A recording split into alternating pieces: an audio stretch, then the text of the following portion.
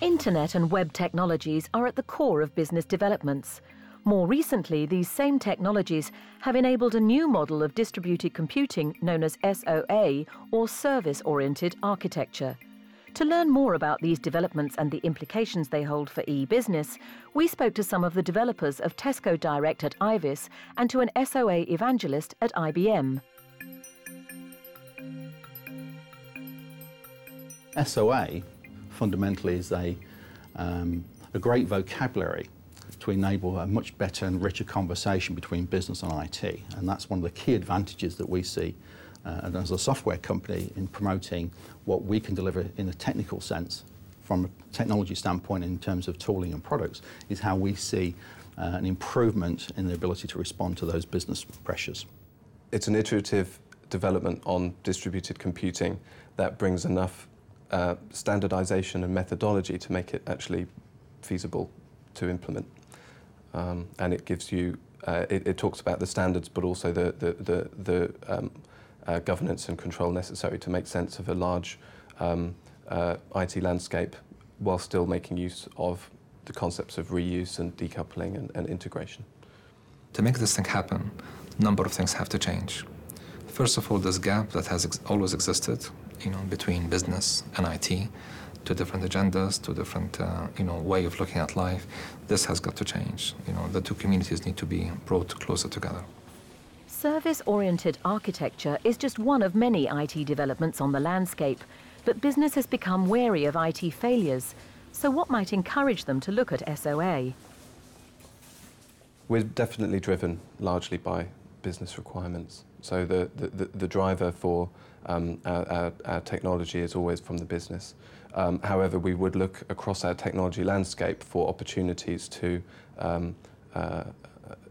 increase efficiencies or reduce costs based on the landscape that we generate from the business drivers that come in. I think actually what's very key there is the business requirements. Being able to understand that fully will then allow your architecture to map onto those business requirements. So I think whilst the architectural considerations are very crucial, I think a lot of that actually comes out from understanding the business requirements. Service-oriented architecture is very much around business agility and business flexibility. So we always start the conversation talking about, both with IT and business, around trying to make the paradigm relevant to business. And that's really the emphasis that we place on any discussions when we talk about SOA. As with many emerging technologies, SOA has its early adopters. So who are the technology enthusiasts and visionaries? What types of organisation are exploiting SOA? As new technologies come on board and new paradigms like SOA have evolved, traditionally the bit-based industries come first. So the telcos, the insurance companies, banking, retail finance and capital markets, because they have, first of all, they have lots of cash to spend, but because they have an ability to be more responsive, because they're managing bits rather than atoms. Over the last couple of years, there have been small point solutions and implementations where business IT units have looked to SOA technologies to implement specific tactical projects and solutions, but nothing organisation-wide. This year that's really starting.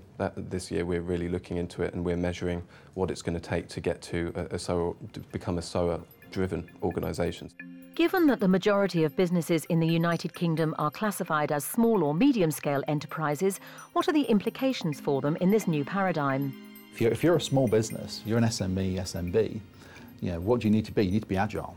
You need to be able to grow quickly, you need to be able to take on new employees, you need to be able to potentially combine with other organisations, you need to be able to develop products and services much more quickly. And so fundamentally, that's around business agility. So all that we've said applies equally well, if not more so, to the SME marketplace.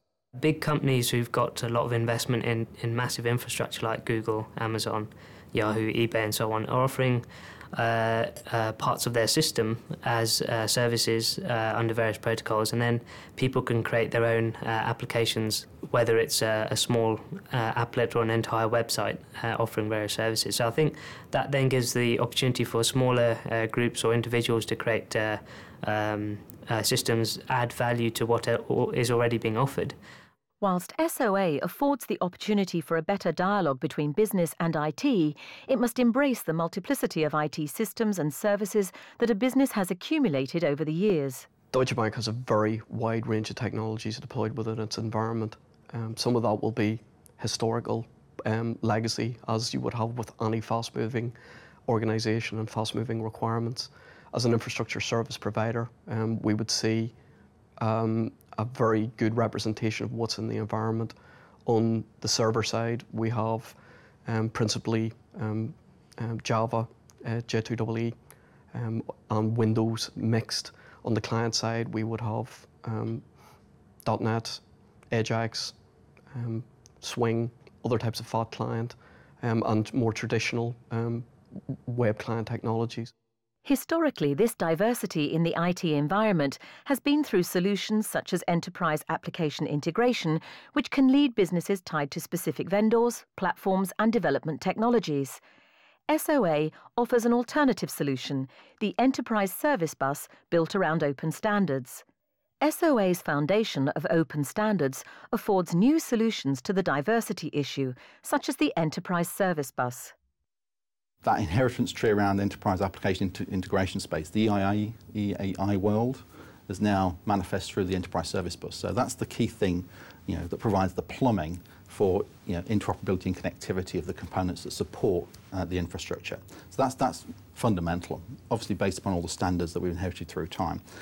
To augment that, data management and data interchange through XML technologies, business process execution language, BPEL, the web services definition language, those key protocols actually enable a much more richer and higher level of abstraction, in fact, and allows the ability to, as I say, take real business process at the level of abstraction of the business service and the business can understand through to an implementation and deployment cycle, leveraging those standards. Without the infrastructure, it becomes very difficult to understand how you can do that level of interoperability and actually guarantee a quality of service that enterprise class customers, for example, would demand in terms of transactional integrity, high availability, security, ability to govern, ability to be regulatory compliant. The things that go with quality of service around high availability, security, failover, and all those great things that certainly a company like IBM is passionate about and has a traditional set of values around, clearly is where most of those characteristics are substantiated and manifest through the Enterprise Service Bus.